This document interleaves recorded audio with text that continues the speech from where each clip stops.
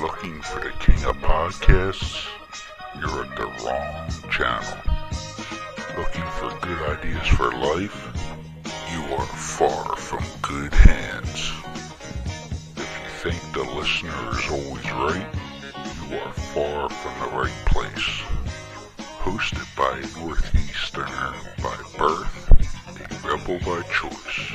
If you want a host that floats between love and madness, then play on and listen to Crazy Train Radio.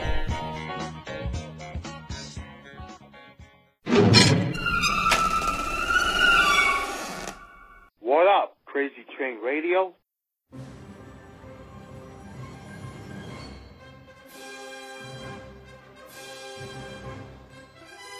You want answers? I think I'm entitled. You want answers? I want the truth! You can't handle the truth!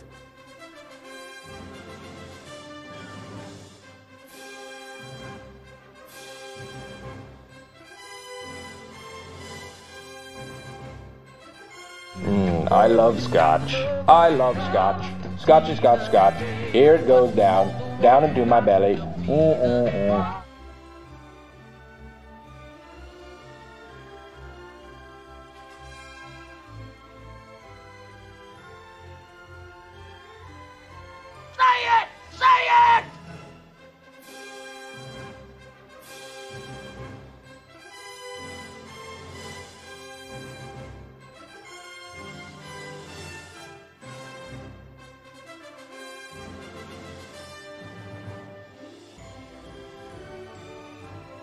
Don't mess with me, I'm one crazy mofo.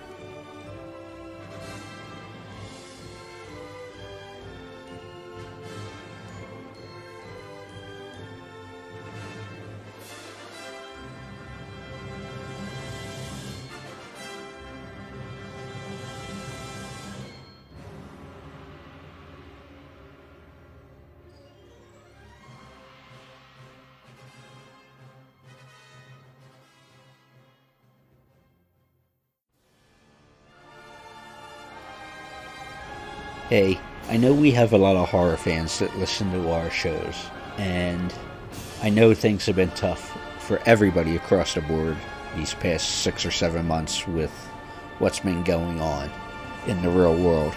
But I wanted to make a suggestion to you horror fans, because I know part of the normal routine year in and year out is to attend different conventions to meet some of your favorite horror stars. However, none of us have been able to do that because of obvious reasons. But I do have a little suggestion for you.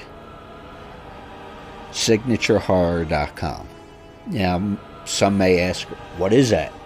Well, they obtain autographs for the fans from some of their favorite stars, from some of their favorite franchises, whether it be the original Texas Chainsaw Massacre, Friday the 13th, Nightmare on Elm Street, and many more. They have different options, such as, besides getting their autographs, you can do live Zoom calls with your favorite stars. You can do personalized videos for people, greetings of some sort. They just have many options. So if you're looking to spend some money that you may have spent at conventions, check them out and see the options they have. SignatureHorror.com. That's right, SignatureHorror.com.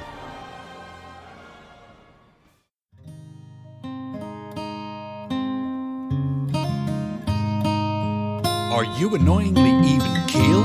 E-methamine could be right for you. I have a disease, alright? I need help! E-methamine lets you get gagged up on whooped chicken parts without yellowing one's teeth. Yeah! Contact your doctor today if you experience the following. Oh my God! Increases in blood flow, boost in testosterone, ending of erectile dysfunction. You're naughty. This medicine is made for extreme cases of being even keel or having extreme depression. Oh, come on! Side effects include fits of rage, acne, bleeding in folks around you, whooping cough, hallucinations, comas, trouble swallowing, decrease in semen, increasing amounts of selling yourself, amnesia, night terrors, higher mortgage rates, and increased sensations in not having suicidal urges. Oh my.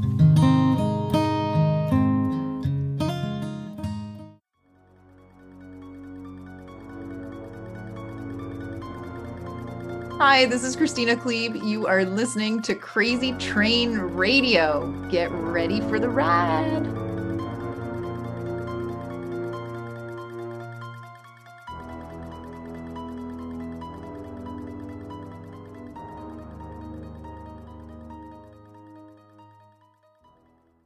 Hey folks, it's your least favorite host in the podcast world, Croc, Jonathan Steele. And I'm Elena, your favorite host from the Emerald Isle. And boy, do we have a good one for you today.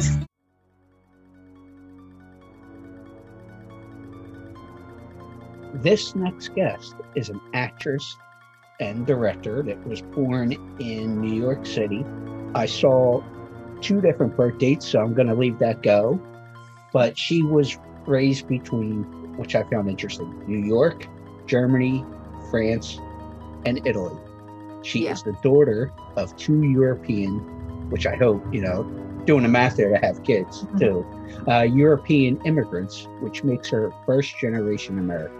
This lovely lady speaks fluently 4 different languages.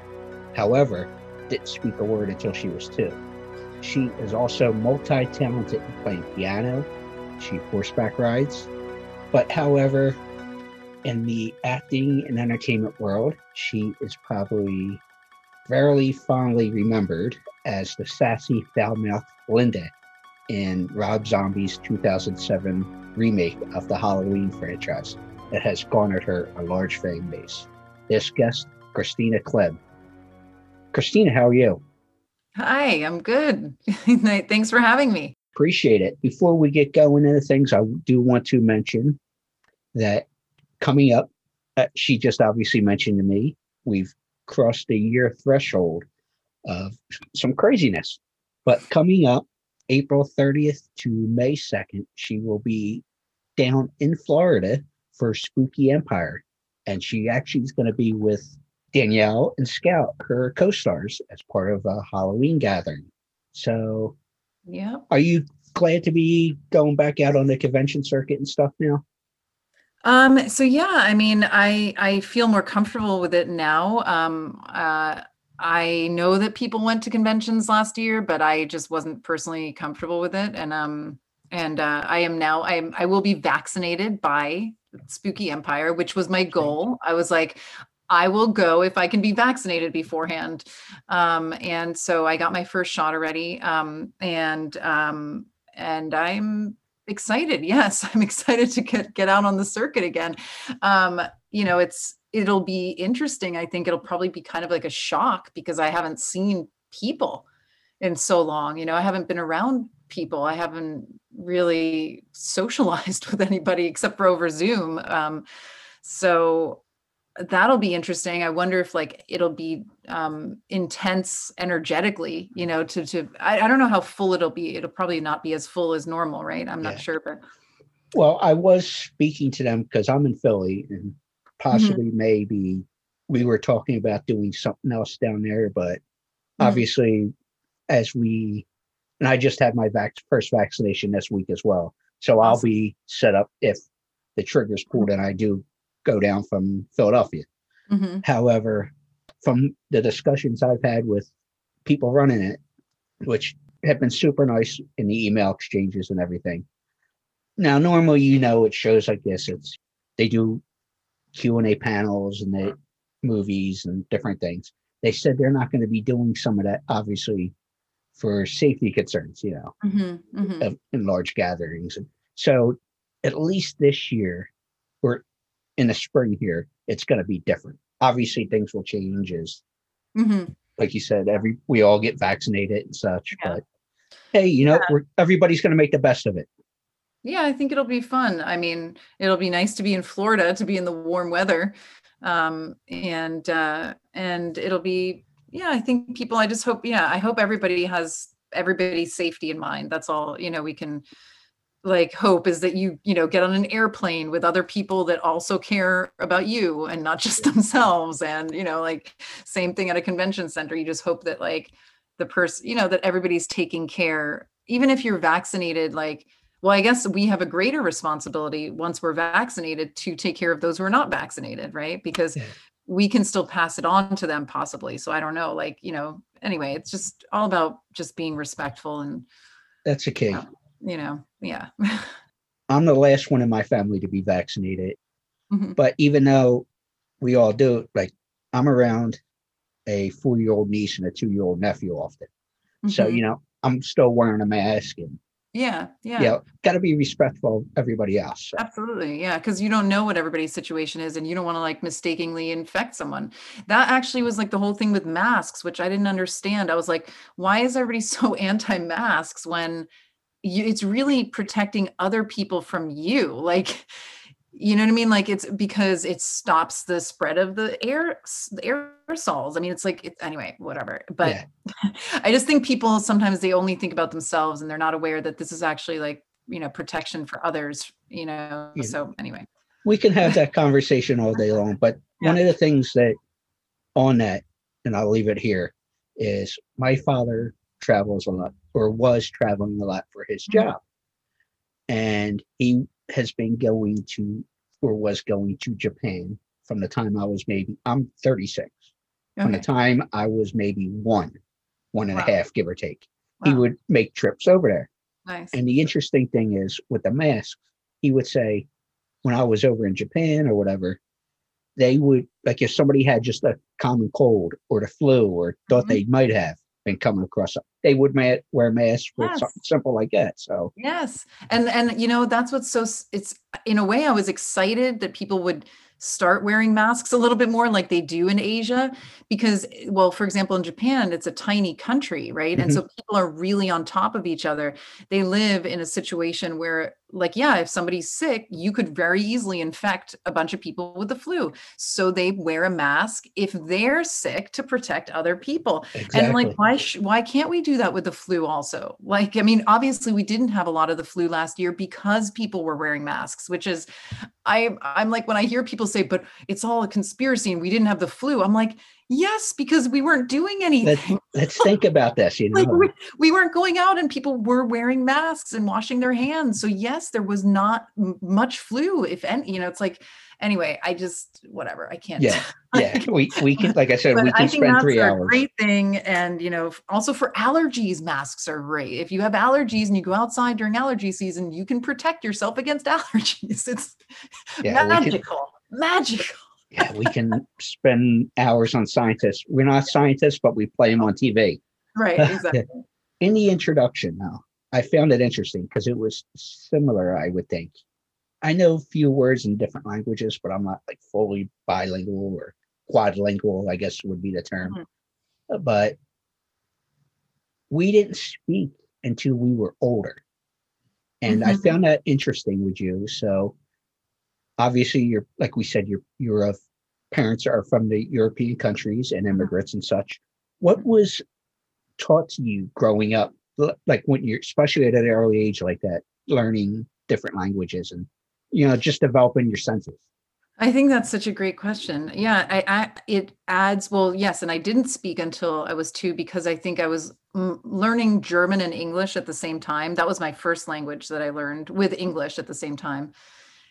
So your brain is like picking up 2 different languages. So you're confused sometimes, I think, as a child, as a baby, you're like, well, which one is which? Or that's why they say it's really important if you want to teach your child another language that you have one parent, like let's say one parent speaks Spanish, then that parent should speak Spanish to the child only.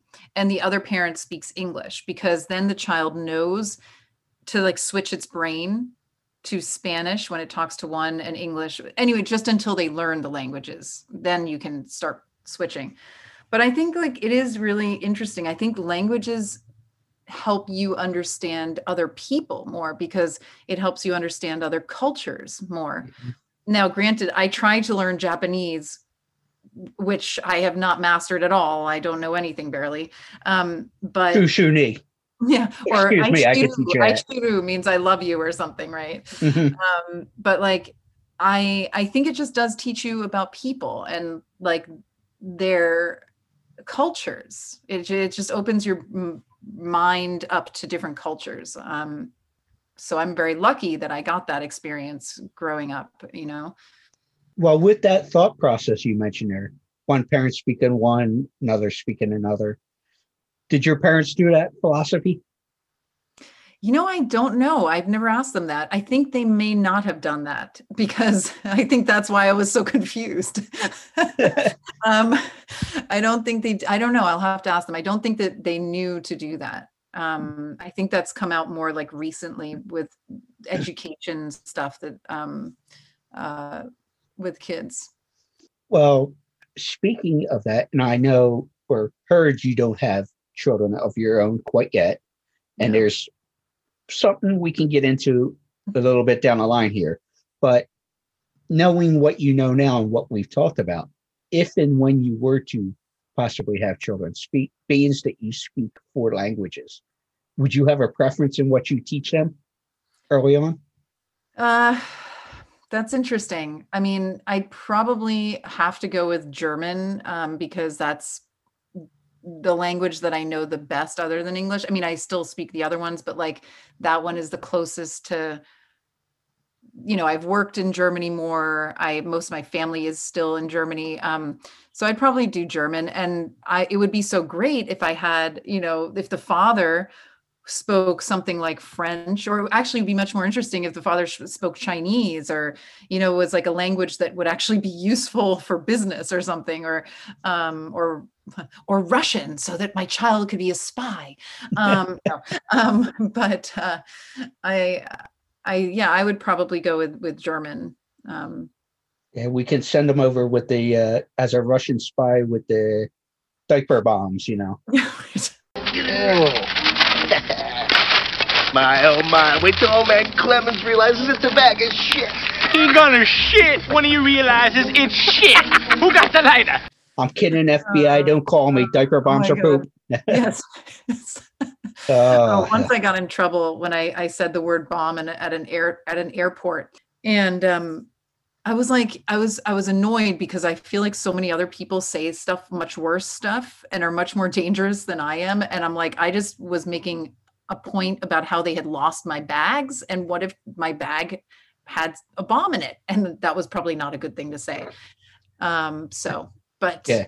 I tried to get them to get my bag, Yeah, I'll put it this way, and I always reference this when we talk about how things have changed, and rightfully so in a lot of cases with that, but I always pinpoint, and I find it eerie going back and watching an old stand-up special. I guess it was 99 or 2000 from George Carlin, who I'm a huge fan of. Mm-hmm.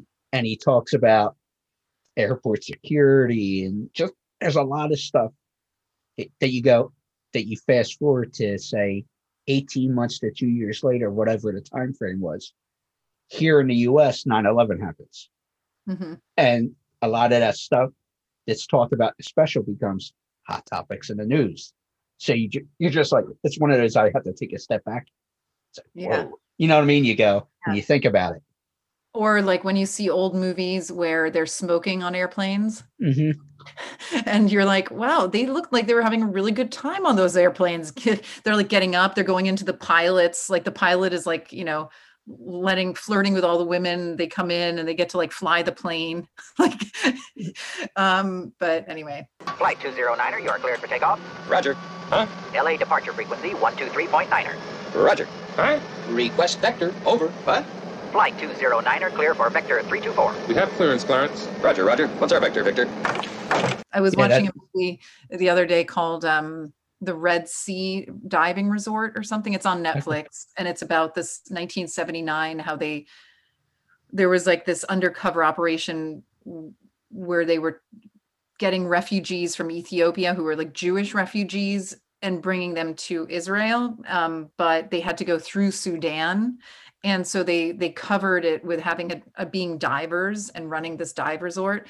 And it was all in 1979. So you could see the way that the airplanes were. And it's a cool movie, actually. Well, mazel tov to them for that story.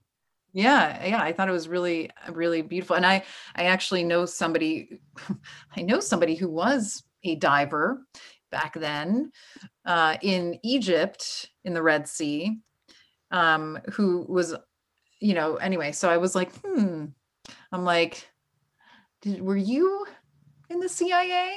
Were you in the FBI? Or not the FBI, it must have been the CIA, and then also the Israeli Mossad, so they were the ones. It was really the Mossad that helped bring them, because they were being persecuted. The Ethiopian Jews were being persecuted in Ethiopia.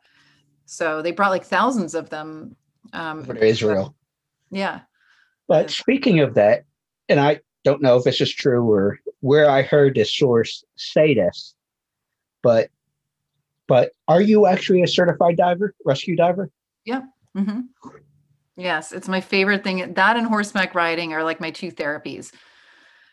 I realized a long time ago that although it's expensive to go diving somewhere, it's probably less expensive than paying a therapist and taking any drugs expense wise on my, I actually was on antidepressants very briefly. And then I literally was like, I can heal myself with this. Not everybody can do that, but I was like determined to not be on antidepressants, and I was able to do it. And since then I'm like, whenever I'm in a bad spot, I just need to get underwater in like diving, because it's so relaxing. It's almost a meditation, right? If you feel comfortable with it, not if you don't feel comfortable underwater, then it's not relaxing to you. But for me, I could be down there forever if I could be, but you can't. But just it's so void. You just have this like sound of the water and like this kind of weird vacuum it's just incredible. I love it. And I love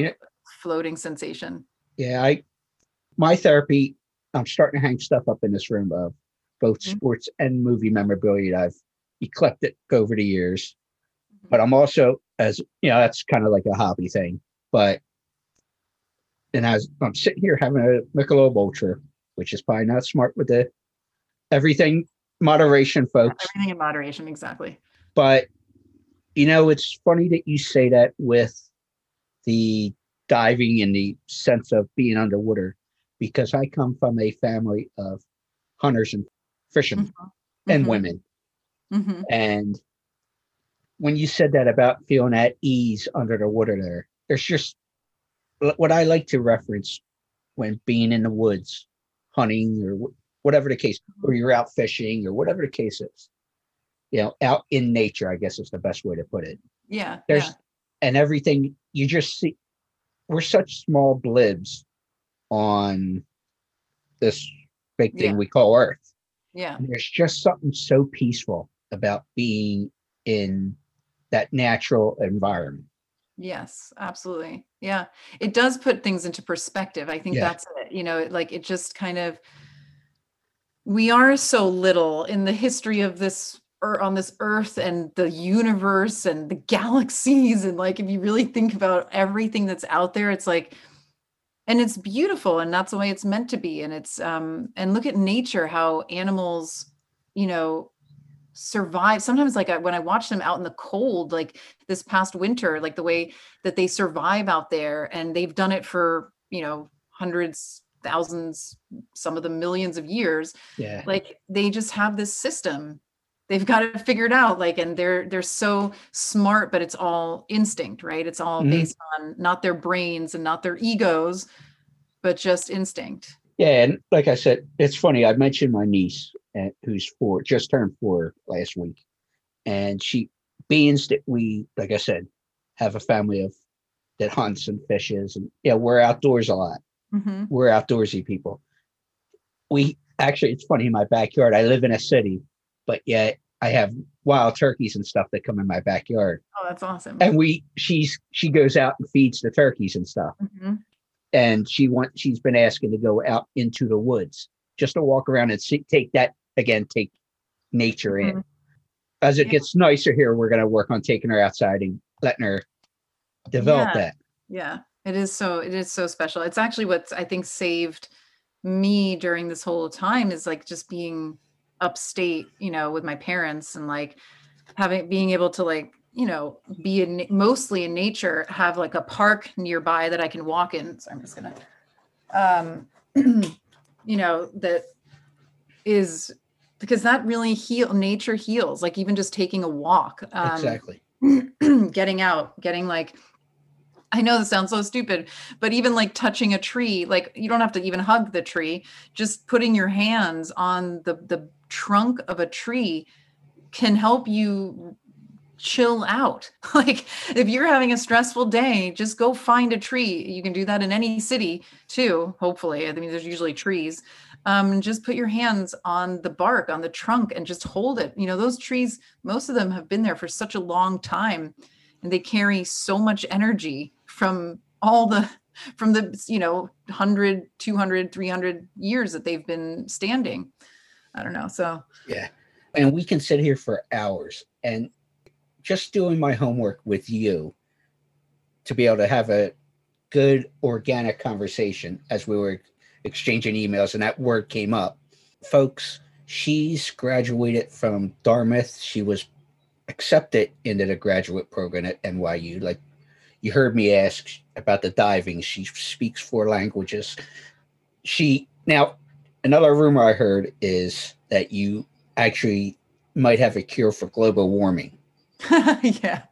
So, you know, I mean, she's not, folks, she's not just a pretty face here. You know, she's got some working brain cells, unlike some of us in this crazy world, which I appreciate. Yeah, I'm working on the cure for global warming. I wish I could figure that one out. Gosh, I think the number one thing would be to make everybody believe that it's actually happening. That would be that's the first hurdle. But you know, I don't know. It's a crazy world out there. But yes, folks, she's more than a pretty face. She's, like I said, she's got actually working gray matter between the ears, which is a very lovely thing. So on to the acting stuff a little bit. Yeah. Because obviously don't want to keep you. I know we got a good amount of time still, but I want to jump in it. I still want to jump into this. Yeah. And I want to mention this because I found this. I don't know if the word is serendipity or what, but when I, again, doing my homework, because we know everything on the internet is true, your directorial debut was a short called As Human as Animal. Mm-hmm. Now, mind you, and the reason I want to bring this up and say there might have been serendipity or whatever the case is there was a gentleman involved with it named Diamond Dallas Page, who was a friend of the show. Great guy. Yeah, he's and I say it because we were actually exchanging emails about his recent documentary that's on Prime. Yeah. Oh, awesome. So, and then this pops up a couple hours later in the homework and the research. I'm like, you got to be shitting me. Just like, you know, it's like, I'm just talking to the guy, just, hey, congratulations on the documentary I saw. You know, this wasn't prompted or promoted on his end. I just reached out because he was I said, he's a friend of the show, saw the documentary. So I said, hey, dude, just wanted to let you know, thought this was great, yada, yada. So for a few hours later, his name to come up with your project was kind of cool. And you better get on it, or you will feel the bang. That's so funny because his name is coming up everywhere lately. So yes, it's Diamond Dallas Page. He was in my short, which you can watch on Alter. I hope everybody goes and watches it and leaves a comment. You don't have to leave a comment, but likes it. It's only 5 minutes, so you can handle the 5 minutes. I think everybody. But I met him at a convention, and it was right when I was starting NYU, and it was my first year, and I ended up having this idea for this short, and I met him, and I was like, oh, he would be so perfect for this character. And so I just started talking to him about it, and he was like, yeah, I love this character. This sounds exactly like, you know, somebody I can relate to, somebody in the wrestling world. And I was like, cool. Not like, if you see the movie, he can't relate 100%. But anyway, he was interested in the character and playing the character. And he came up to New York. He did it. He was such a trooper, and he's still a good friend. And funnily enough, somebody yesterday, a project that I'm doing, it's a short film.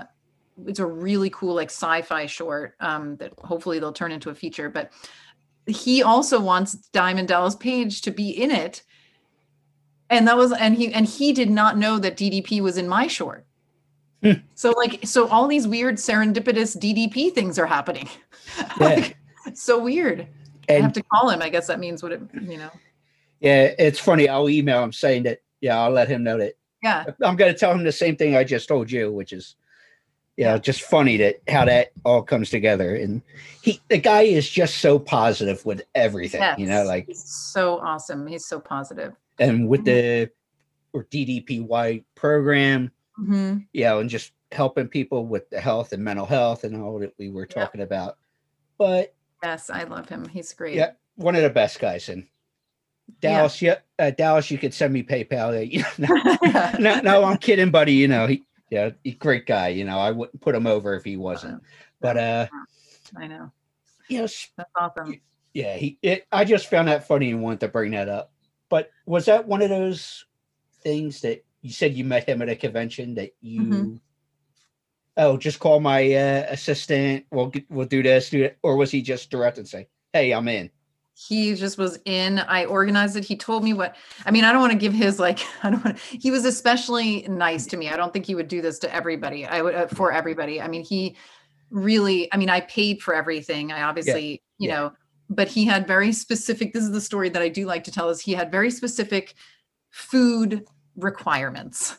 It was so specific. Like, I eat 8 eggs for breakfast and I only eat bison meat from this one farm in Montana or something, which he is the one who got me onto bison. Now we don't eat beef anymore in our house. We only eat bison meat because we try to, for the environment and also for the cows and the cow farming that's so bad. Or we like to eat local beef that's killed, that we know is from local farms, but respectfully done.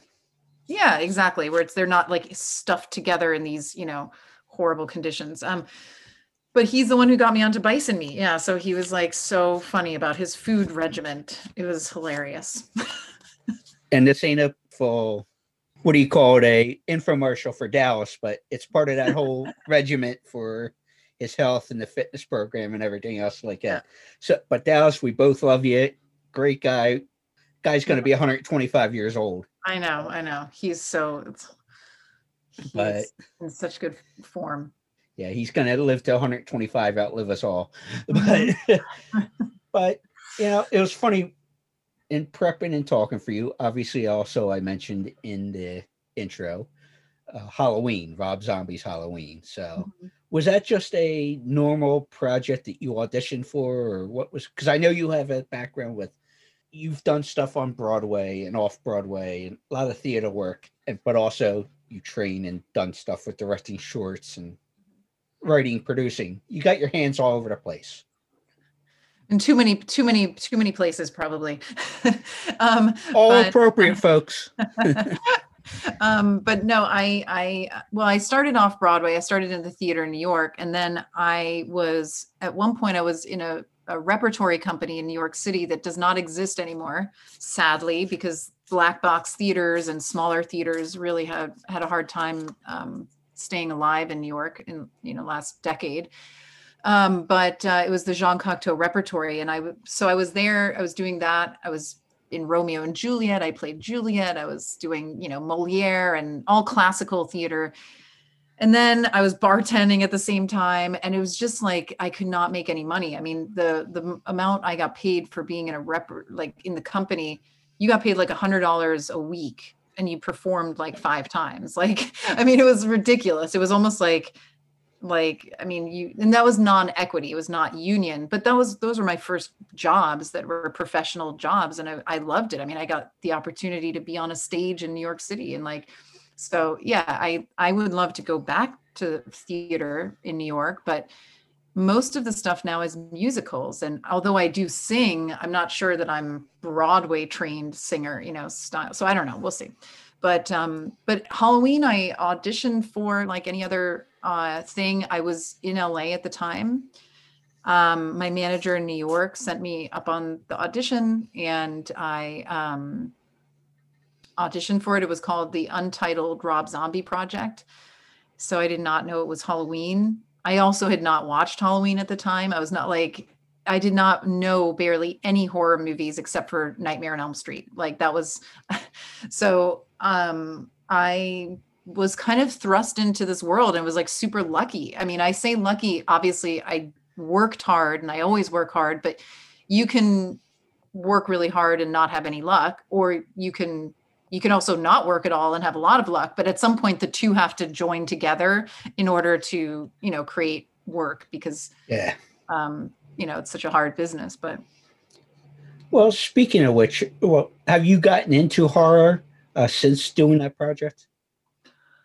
Yeah, I mean, I think I've gotten, I did a bunch of horror movies kind of over the years. I think different types of horror, like I would say like some are like comedy horrors, like, Don't Kill It with Dolph Lundgren. Like that's like a really over the top horror comedy, I would say, or I've done a couple anthology films like Tales of Halloween or Chillerama.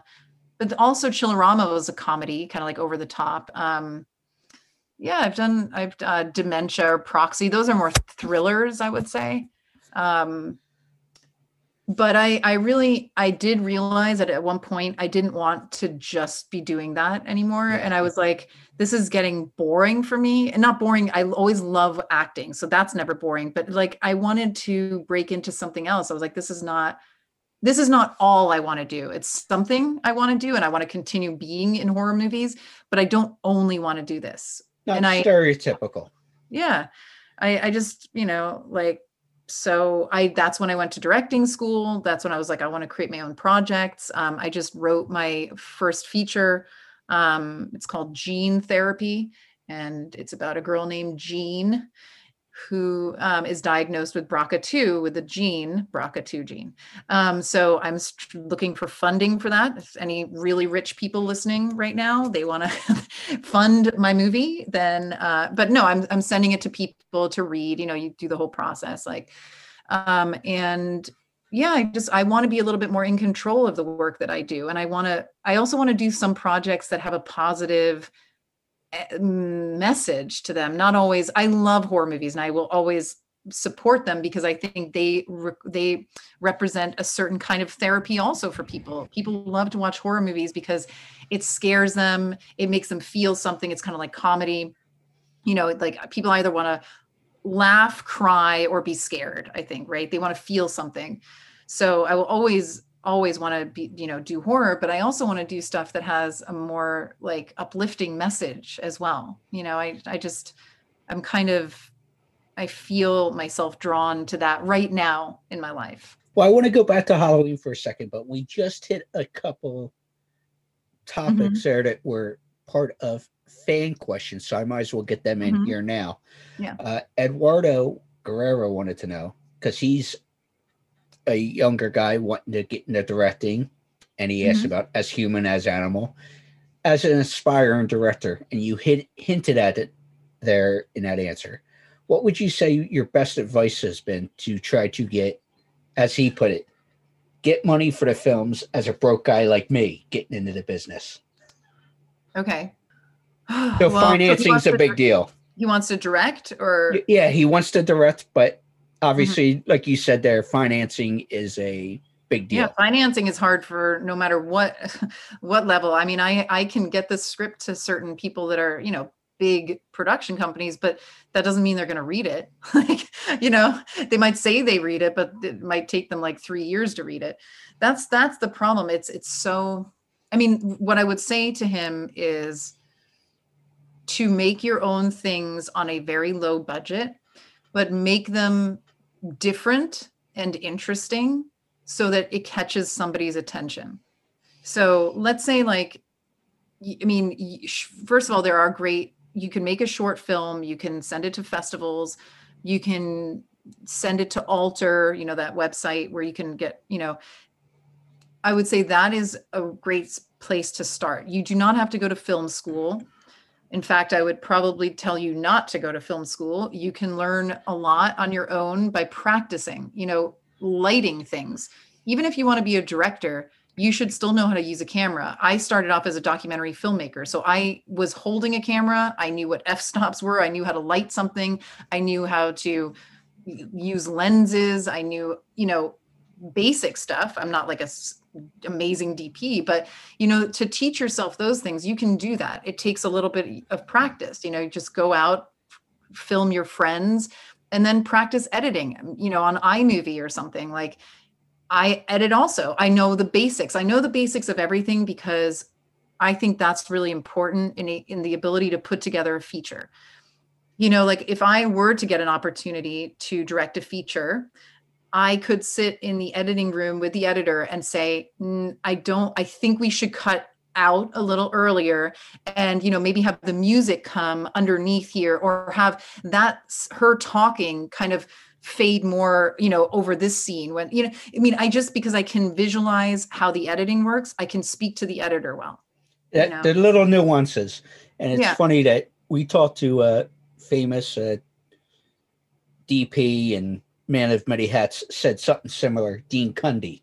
Mm-hmm, mm-hmm. Yeah, he said this with us a couple months back, and what you just said: train yourself as in many aspects as possible. Yeah, that way you find yourself more useful. They might not need you as an actor here, but hey, come in and help assist at direct, or just make yourself more useful. Absolutely. But as far as and Okram, I'm sorry if I mispronounce your name, buddy. He wanted to know if there was any other horror franchises that you'd like to star in.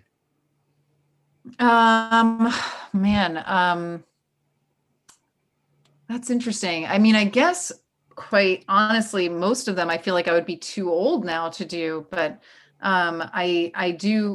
I would have loved to do Nightmare on Elm Street if they ever did like a remake or something of that. But what character would I even play? I mean, I guess I could start playing moms is what I could start to play. I'm trying to think, like I really wanted to audition for the new Candyman movie, but there's not really, I forget I don't even know who they cast. I'm not even sure there was, I can't remember who they cast, but I do know the director and I think she's awesome. And I love Tony Todd. And I'm trying to think, like, I would prefer to be a part of maybe a new, or maybe franchise? Or a new franchise, or like maybe like The Exorcist or something like that. Like if they, like, I love that TV show. They did a TV show, The Exorcist, didn't they? I think so. Yeah. That was pretty good. I thought, or there was something about like a priest who is doing exorcisms. It's a TV show. He's British. He's great. I don't know. It's hard. There's something that you mentioned, and I can't say publicly, that I have in hand. Not my project. Nothing. Mm-hmm. I don't go that route. But in part of your answer, I have something that I know somebody, as far as a reboot or whatever, I think you would find interesting because it's brought up to the time period we are in 2020, 2021, just how we are society. I think you would appreciate it at least. Yeah. Well, can you tell me after this? Okay. Yeah. But like I said, I can't publicly discuss it. Mm-hmm. Yeah. Because I promised a person I wouldn't, who's a writer and all. Of course. Yeah. I got to keep my word. Yeah. So, but I am excited that I get to be part of Call of Duty. I mean, that's like super cool. I mean, like that was a dream I had back a couple years ago, like maybe like 10 years ago when it first came out. I was. Are you a gamer? Not really, but I started playing after I was in Friday the 13th, the game. I started playing. I got a PS4, but the problem is I haven't had it with me since quarantine, so I have not been playing. I'm not even that much like of a gamer, but I just love the idea of being a badass, like who's telling people what to do on the battlefield. Like, I don't know. So that was kind of a dream that came true this year, which is so cool. You did the German side of things, correct? Mm-hmm. I did the HVA East German announcer. So like, and I also play a couple characters. Like I'm Greta. When you go to the East Berlin chapter, you like do the walkthrough. I'm the informant. I'm the East German informant. And And then I do a bunch of like other NATO pilots, like French NATO pilots, and some scientists here and there. But yeah, but I'm trying to think like franchise wise, like I guess I should think bigger like that. I don't know why I don't think bigger like that. Yeah. Well, it's part of, I would say, and I mean this respectfully, mush brain there that we've had this past year being quarantined and stuff could be part of it. Yes. And I don't know where this came from, but I thought this was interesting, this last one from a fan. Mm-hmm. Dexter asked, if you were to play a hypnotist on a horror feature film, what object would she want to use to hypnotize her subject, and why? Ooh, that's a really intricate question. I don't know what hypnotists normally use. I guess I would use a pendulum, like, or something, right? Isn't that what you like? I would think a crystal pendulum. I'd maybe use like maybe something with like a symbol, like a positive ancient symbol on it, something. So you only have like positive energy that goes into the hypnotism to make sure that they come out of it well. Yeah.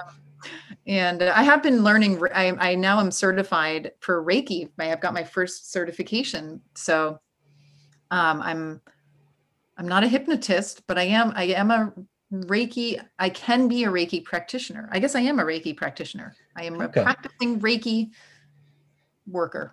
Yeah, that must have been something that Dexter had known, because I was like, what made him think that direction? You mentioned Friday the 13th game, and that was something I heard back in the fall. You actually booked that while at a convention. Mm-hmm. Mm-hmm. So, well, I didn't book it while I was at the convention, but I met the people and then I auditioned for it. Yeah, I thought that was interesting. Yeah, I think conventions like can be incredible places where you meet people of similar interest, and hopefully you can create long-lasting relationships. Like Diamond Dallas Page and the guys from Friday the 13th, the game. I mean, obviously Kane Hodder I had worked with on Chillerama. One of the best guys around. Yeah, he's awesome. But the creators, Ronnie Hobbs and Wes, they are just awesome video game creators, and they are always on my side. They always want to cast me in something else, that they're like, we have this product. I mean, we haven't worked together again yet, but it's like, I feel like a long-term relationship, like we will work together again. You don't always make those friendships and relationships, but the times that you do, it's super special, I think. And that's got to make you feel good that your name keeps popping up with different things that they might be working on. Yeah, voiceover wise, I've been doing, I have to say, like I think I was wondering if I was ever going to step in front of a camera again, because I'm like, I have a lot of voiceover work. So I'm like, I love it. I love it. I love that I don't have to put on makeup. I don't care what I look like. I just get to use my voice and, I love it. I just love it. Hey, it pays the bills just as much, Yeah, not always, but not everything. But at the same time, who can say that they love what they do so much? It's like exactly. But I want to go back to Halloween for a second, like I said, because I want to bring this up and one more topic that you touched on, but we kept going here, and I mean this with all due respect. And I know I've had this kind of conversation with folks on both sides of the spectrum here, but during your murder scene, your character at least was nude. Now, was that like I said, I mean this respectfully. Was that a body double, or you someone who's confident enough, because film lasts forever, you're like, yeah, I'm game. No, yeah, that was definitely not a body double. That was not an option for me. Unfortunately, what I hate about the internet is that people take like stills from the movie. And I think if a movie is meant to be a movie, it's a moving image.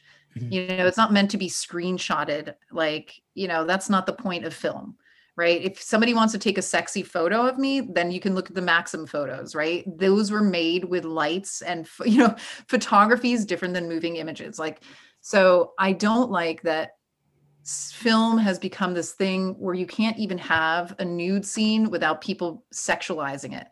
You know, in Europe, there are lots of nude scenes, like in movies. You know, and what about TV that too. Yeah, like they don't care. You go, there are posters of people topless for like a cream ad, you know, like, I mean, it's not gratuitous. It's just natural. It's not sexual. It's just a natural body. And why does it have to always, why can't, it's frustrating, I think, for actors and directors now that you don't even want to do a sex scene because you're so worried about what's going to end up on the internet rather than caring about doing an interesting, meaningful scene. Now, granted, this was a horror movie. I don't know that meaningful scene comes into play here, but I'm just like giving you an example of like why it seems worse now almost than movies that were made back in the day where it's like you had a nude scene, but it was over and then that's it, you know? Yeah. And like you said, the mentality over in like Europe and overseas, it's a whole different. They just don't even look at it. We don't think of it that way. It's not even a topic of conversation. Like exactly. But speaking of that, have you ever found yourself, because of the different mentality, whether it be business related or otherwise, folks being a little too creepy for you? Gosh, well, my God. Well, creepy is not the word, but are there assholes? Yes. And it's not even a mentality thing. I mean, this has a lot to do with being a woman in the business, which, you know, I never thought was an issue, or I never thought of myself as being underprivileged because I'm a woman growing up. But going to Hollywood, I was very quickly shown that my brains were not what was respected. My words, my ideas were not necessarily respected. It was, God, when I think about what they're doing to Cuomo right now, and I don't want to get like, you know, too much into this, but I could literally go after people for so much worse than what Cuomo is going through. I know he's a politician, so that's different. And he was in a position, but I mean, if I were to list like,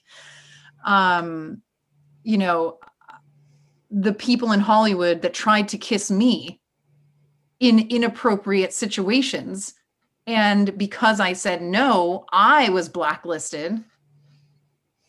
You know, it frustrates me because I'm like, actually, I think Cuomo did a really good job during this pandemic. And now, you know, I'm like, yes, I don't know I'm always on the woman's side. I believe that these women are telling the truth. Like, but why is this happening? Like, it makes me want to come forward with all my stories, but I'm like, why would anybody care, you know, that somebody tried to kiss me and I said no? You know, why would somebody care? Well, I said no, I didn't have to kiss them. He didn't rape me.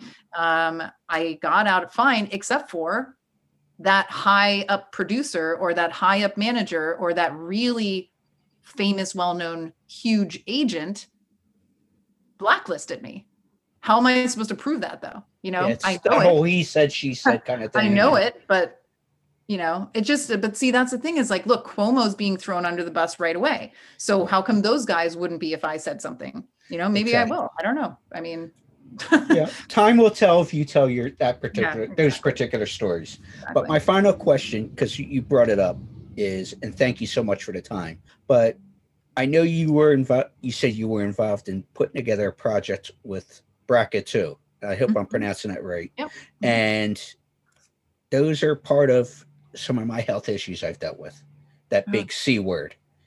Years. Luckily, 10 years, going on 11 years. Knock on wood, this wooden desk here I'm sitting at. Yeah. But that's really young to go. Yeah. Mid-20s. I was, 25 diagnosis. But I'm curious with you, first of all, was that something that did something not seem right and you got checked out and found this gene, or was this, can you talk about that whole mindset and stuff? Yeah, I mean, it was, well, mostly I had a lot of people in my family have breast cancer. So my aunts on both sides had breast cancer. My grandparents on both sides, grandmothers had breast cancer. And then my dad's sister had pancreatic cancer and died of pancreatic cancer when she was like 70. So not super young, but still, you know, she was super healthy otherwise. Like, so I just was told that I should get tested, and they covered it because I had so much breast cancer in my family on both sides. And then I came back positive, and I didn't even know what that meant. I mean, I was very naive about what that meant, like, except for that then all of a sudden everybody was like, well, you need to cut off your boobs and get rid of your ovaries and do this and that. And I still haven't done any of that, but still getting all this information's a lot to wrap your brain around. It's a lot of information, and in fact, it's what led me to meditate more. It's what led me to become more, I was always very spiritual, but it led me to become more spiritual, like in terms of really listening to my body, like, you know, and taking time for myself when I need it, because stress is such a huge component for cancer, you know, like, I also taught myself to not think about it all the time, because in the beginning I was like, I couldn't stop thinking about it. I was like, every moment I was like, what should I do? I'm gonna, you know, I could like see the cancer, you know, cells, like, you know, I was like, ugh. And then I was just like, I need to let this go. This is not attached to me. Mm-hmm. It is not, I am not this gene. It is in me, but you know, I also learned about this thing called epigenetics, which says that supposedly you can alter your genes by, I don't know if this is really true, but it is a science. And I find it very fascinating. It's in very, very early, it's like an early, you know, there's not much known about it, but I find it fascinating. Yes, so, you know, I just try to be positive, but eventually I will probably have to make a decision in the near future whether I want to get a double preventative mastectomy and get rid of my ovaries, which will make me go into menopause very early, and or take the risk of getting cancer. So I don't know. It's definitely not a fun decision to have to make or think about. At the same time, I don't have cancer yet, so thank God for that. And I hope it does, stay that way until I make the right decision. So, you know. And, you know, the biggest thing there is everybody's got to make the right decision for them. Yeah. But you said it there, which I try to tell everybody, male, female, it doesn't matter. Listen to your body. If you're, you know, guys, you know, prostate, all that other stuff, stay on top of your health. Female, make sure if you're of age, or like Christina here has got a history, make sure you have your mammograms and pap smears, and listen to your body, but also stay on top of things. Absolutely. Yes. But, you know, we've kept Christina, you know, for an hour here, and we appreciate the time. But to end on a fun note, obviously wanted to be a little educational here, and I think we have been. But also want to have a friendly reminder again to end this on a positive note. Spooky Empire, April 30th through May 2nd, Orlando, Florida. If you're in the area or you're comfortable with traveling and vaccinated and everything else, go see her at the convention. Yes. Christina, thank you so much. I have one even more positive thing. Okay, go for it. I have a deck of Osho Zen cards, and I just... I was like, I'm going to choose a card for whoever's listening right now for us all. And I got the healing card, which was so random because we were talking about healing. Well, we were talking about, you know, disease and issues, and I got the healing card. And the healing card is obviously for anybody, like, you know, we've all gone through like a really difficult year. You know, there's so many aspects of healing that we can, you know, that we need right now, and we can self-heal. Like in this card, it looks like there's like a Reiki, but it's just about your hands, you know, I don't know. It's just about healing yourself. Anyway, and so that's a positive thing. What's the word that we used earlier with Dallas? Serendipity. Again, right here. Yes. folks. Yes. You know, that, I think I might bring these cards to the convention. So then I'll do little mini readings for people if they come to my table. there you go. There you go. Another reason to go see Christina. Thank you so much for the time. You're welcome. Thanks so much for having me.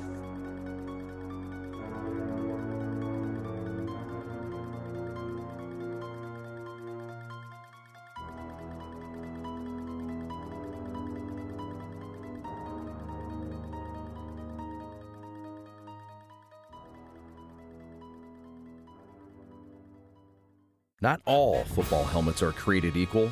Zenith, the industry leader in protective technology, is the only helmet in the game with adaptive head protection featuring a shock suspension system that can move independently from the helmet shell.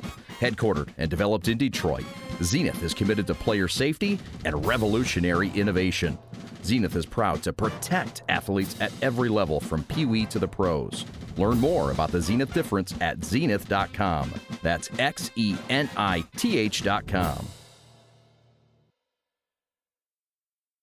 Wow! Thinking your day is bad and really looking to make it worse? Why not try downloading this new classic set of music that will be dropping so far off the charts there's bound to be injuries. Now that's what I call depressing. It's gonna make those who are even close to having the slightest glimmer of hope want to jump off the highest of planks.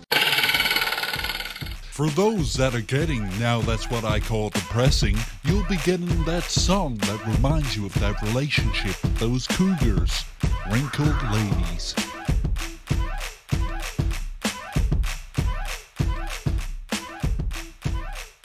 For those who weren't really into cougars, but those who had that special friend whilst in cell block 2B, we got for you this clusterfuck that will put you in therapy for years to come. With cheeks wide open.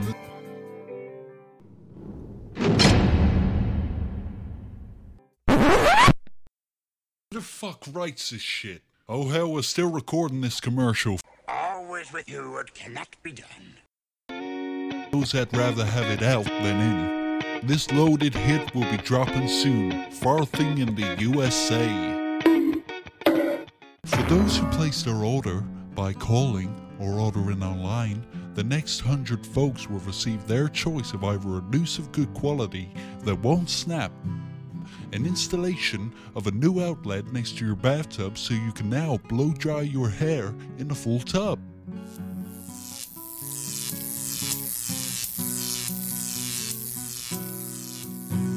Or the choice of the right gang to just beat the fuck out of you. Call us today at 1-800-FUCK-THIS.